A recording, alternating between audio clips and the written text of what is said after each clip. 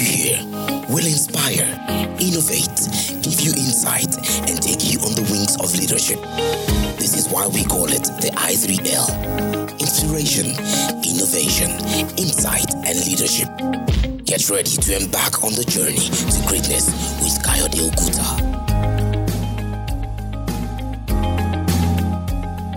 Hi, welcome to our inaugural podcast in Inspiration, Insight, Innovation, and Leadership, the I3L podcast. Now, one of the things we want to do is to bring to you today in this podcast is also to explain to you why we're actually doing what we're doing. So we've termed today's podcast the Leadership Mandate. The Leadership Mandate. Leadership in the 21st century has changed. What you and I learned years ago isn't just outdated, it's antiquated.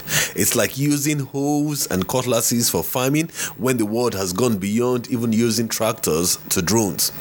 What needs to learn and relearn in the way people work, organizations thrive, and societies transform, it's become mandatory for us all. Now, we are living in a transformative and disruptive age, and no social interaction, when I mean social interaction, I'm talking about maybe your team, your businesses, your family, your non-profit, anything, or even the country itself is immune to the forces of change. So this brings anxieties even among all social interactions in companies, in families. There's always anxiety. Even in countries, there's anxiety. And we're racing to find out the next stage in our evolution in a world that is already passing the tipping point. Now, in my opinion, the internet has disrupted not only even an industry, like even the music industry. For instance, nobody buys music on CDs again. The internet has disrupted media, especially mass media, and even the movie industry with Netflix. Banking is also being disrupted. Recently, someone sent me money on email, and I could cash it. I could use it. I could do transactions on it by email, and I was offered cash, even online. Nobody pays roaming charges now. So everything like this means that we're in an age where everything is being transformed at an alarming speed. So in what ways have we now taught our leadership in order to respond to these things? Now, most times we have situations where leadership is all about sharing knowledge, but the leadership mandate comes beyond sharing knowledge. It means you have to be a learning zealot. What is it that you need to learn in our times? Most social interactions are glued towards ambidextrous approach to leadership. That is when the environmental context doesn't allow the top man sufficient discretion to pursue short-term results while building organizational capacity for change. So we have to understand that in this, that's the reason why we've come to ask ourselves that how can we train people? How can we bring up people? How can we develop people in order to understand what the complexities are? One thing is clear. When things are certain, we all need managers. But during times of uncertainty, we need leaders. But during times of extreme uncertainties, we need exceptional leaders. And these times are not only uncertain times, there is a buzzword for it. It's called VUCA. That's volatility, uncertain, complex, and ambiguous times. VUCA. And this VUCA time has been used by the U.S. Army since the 1980s, late 80s, and it has refused to be outdated. Virtually, it's even becoming more volatile, more uncertain, more complex, and more ambiguous. And we all feel the VUCA impact, and we feel it too dearly. Success is no more a guarantee for permanence, and results have never been so fickle. Today, in the space of last 1 month, 3 companies have shared the world's most valuable company. First, it was Apple, then it was Microsoft. Now, by the time of going to press, now it's Amazon. So you need to be on tools to be able to answer all this. The question now comes when we want to have a new leadership mandate. How do we make decisions and lead in the VUCA world? How do we make decisions and lead in the VUCA world?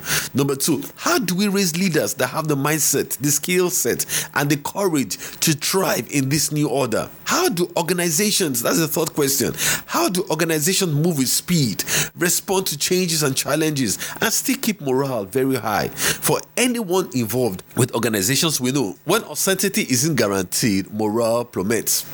And number 4, how do we have a leadership pipeline that exploit all these volatilities, create opportunities in uncertainties, and make leaders that are comfortable with ambiguity. It's apparent that leadership now has a different style of development requirement than the one you've probably been trained for. So if you've been trained in the past 5 years about leadership and you've not been retrained, I tell you, you probably need to be retrained. The I3L podcast will give you the information, the tools, the skills that can help transform people, teams, families, organizations, even societies to win and win handsomely. Since it's going to come weekly, make it a part of your weekly stable. And even if the organization that you presently are involved in isn't ready for this, you are well positioned to win. So do it for you. In my studies of leadership, reading leadership scholars, learning from the masters, following all the leadership stories, there are things that I believe have become what I call the 7 leadership mandates for every leader in the 21st century. I call it the leadership mandate for the 21st century.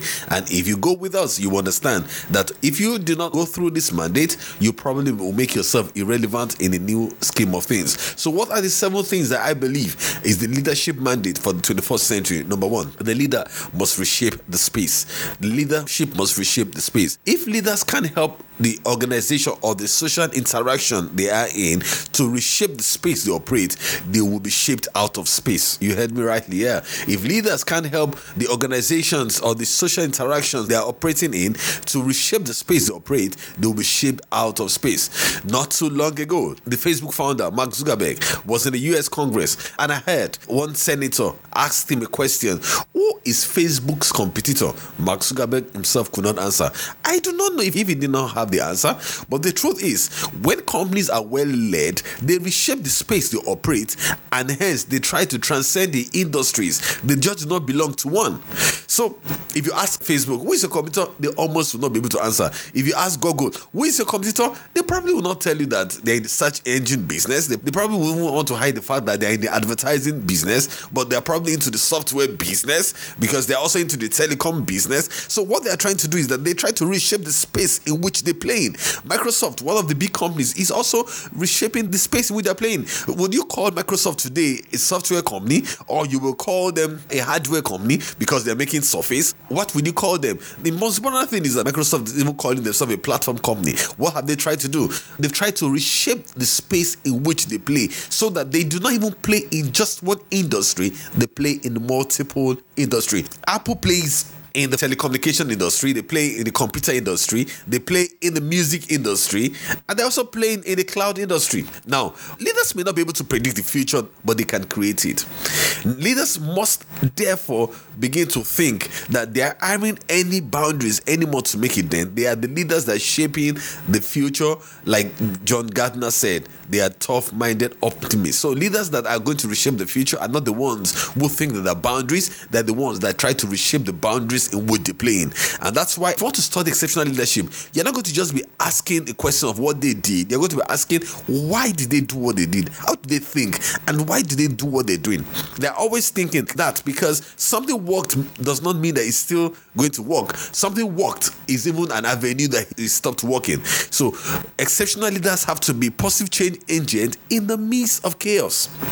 So the first thing an exceptional leader will do, and if you want to be an exceptional leader, is to reshape the space in which you are playing. The second mandate that I believe that all exceptional leaders should have is that they must have mindset that can mine opportunities in uncertainties. They must have mindset that can mine opportunities in uncertainties. Most people are facing existential threats to themselves and organizations, but they need to know how to mine opportunities. Change is not just real, change has come to stay.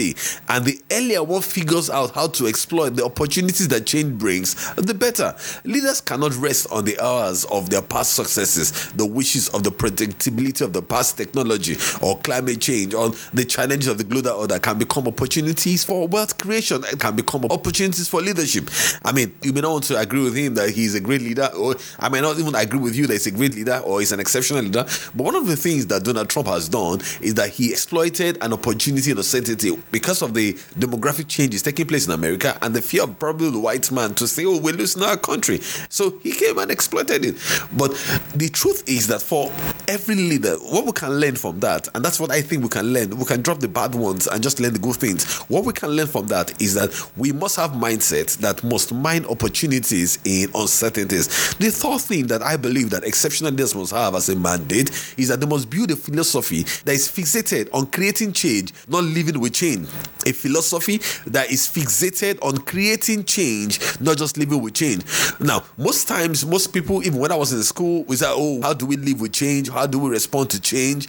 Now, but I believe that the exceptional leader is not the one who is responding to change, is the one who is fixated on creating change. So while I might not be able to predict the future, I am thinking, how do I create a future in which I will be relevant, my organization will be relevant, the country in which we're living will be relevant.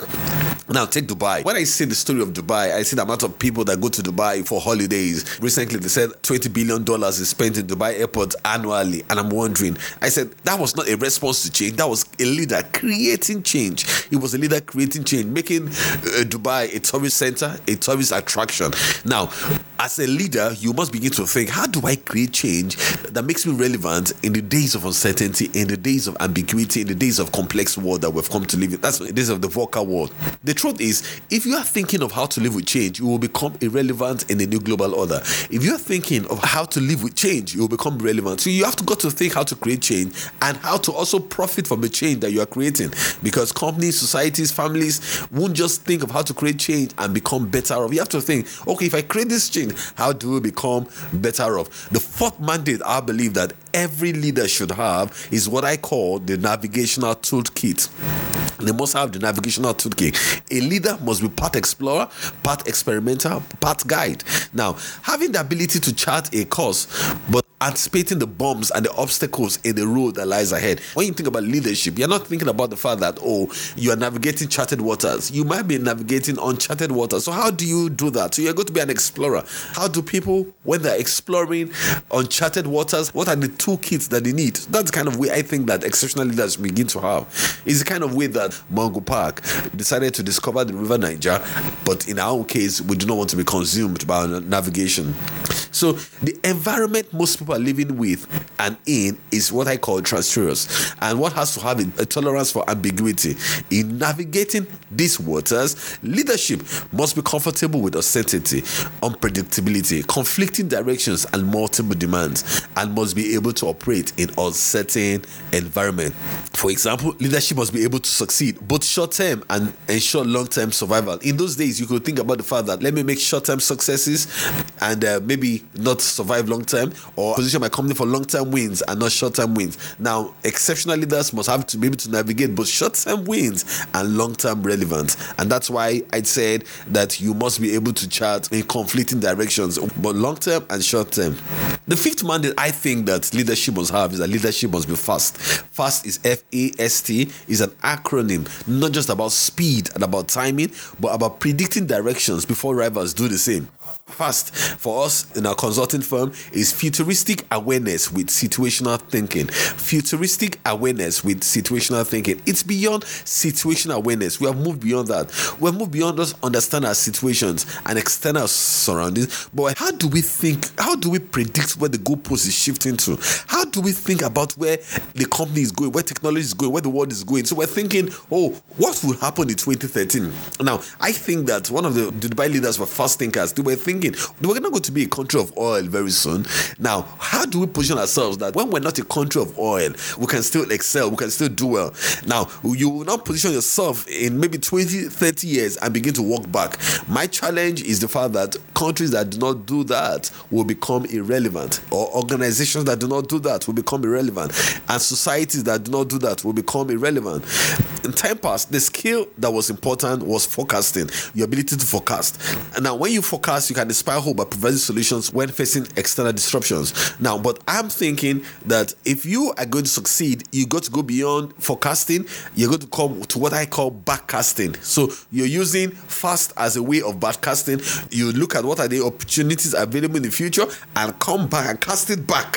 So we're not thinking about forecasting. I think about what scholars have started calling backcasting. So the ability to provide solutions when encountering external disruptions.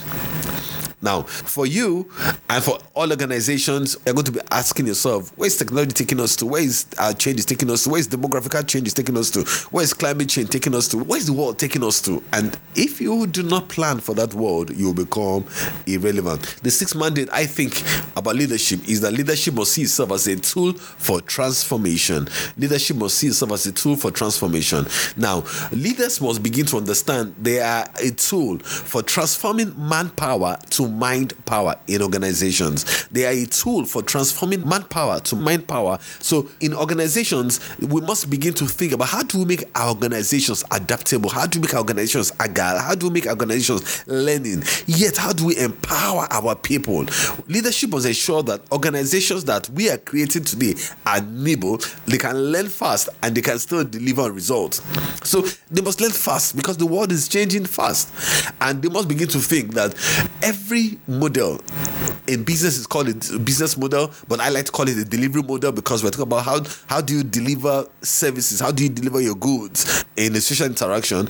Every delivery model can become outdated, even when the product isn't. Now, listen to what we'll talk to you about. CDs are outdated, but the need to share music isn't, or the need to move music around isn't. You understand? So our delivery model may be outdated, but the fundamental product may not be.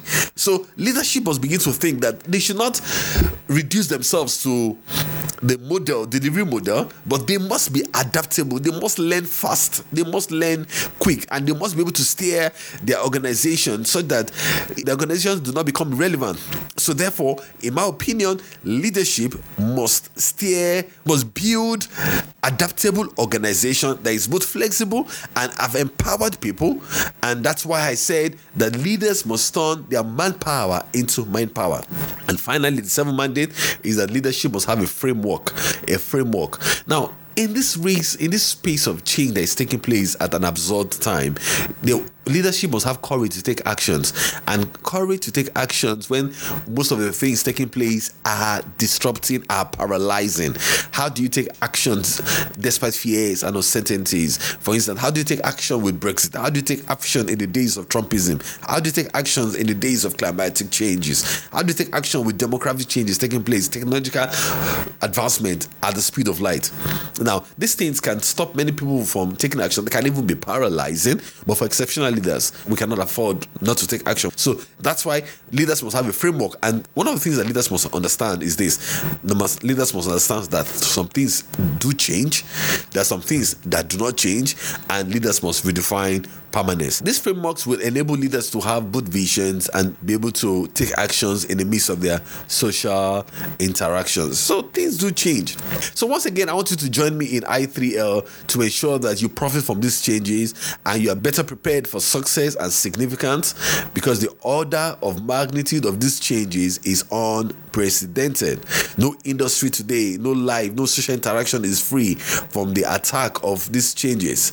I mean, even the banking industry is not free from technological changes, from PayPal, from WhatsApp. They're not free at all from money transfer through emails. The telecom industries are not free. Uber has turned around the taxi industry.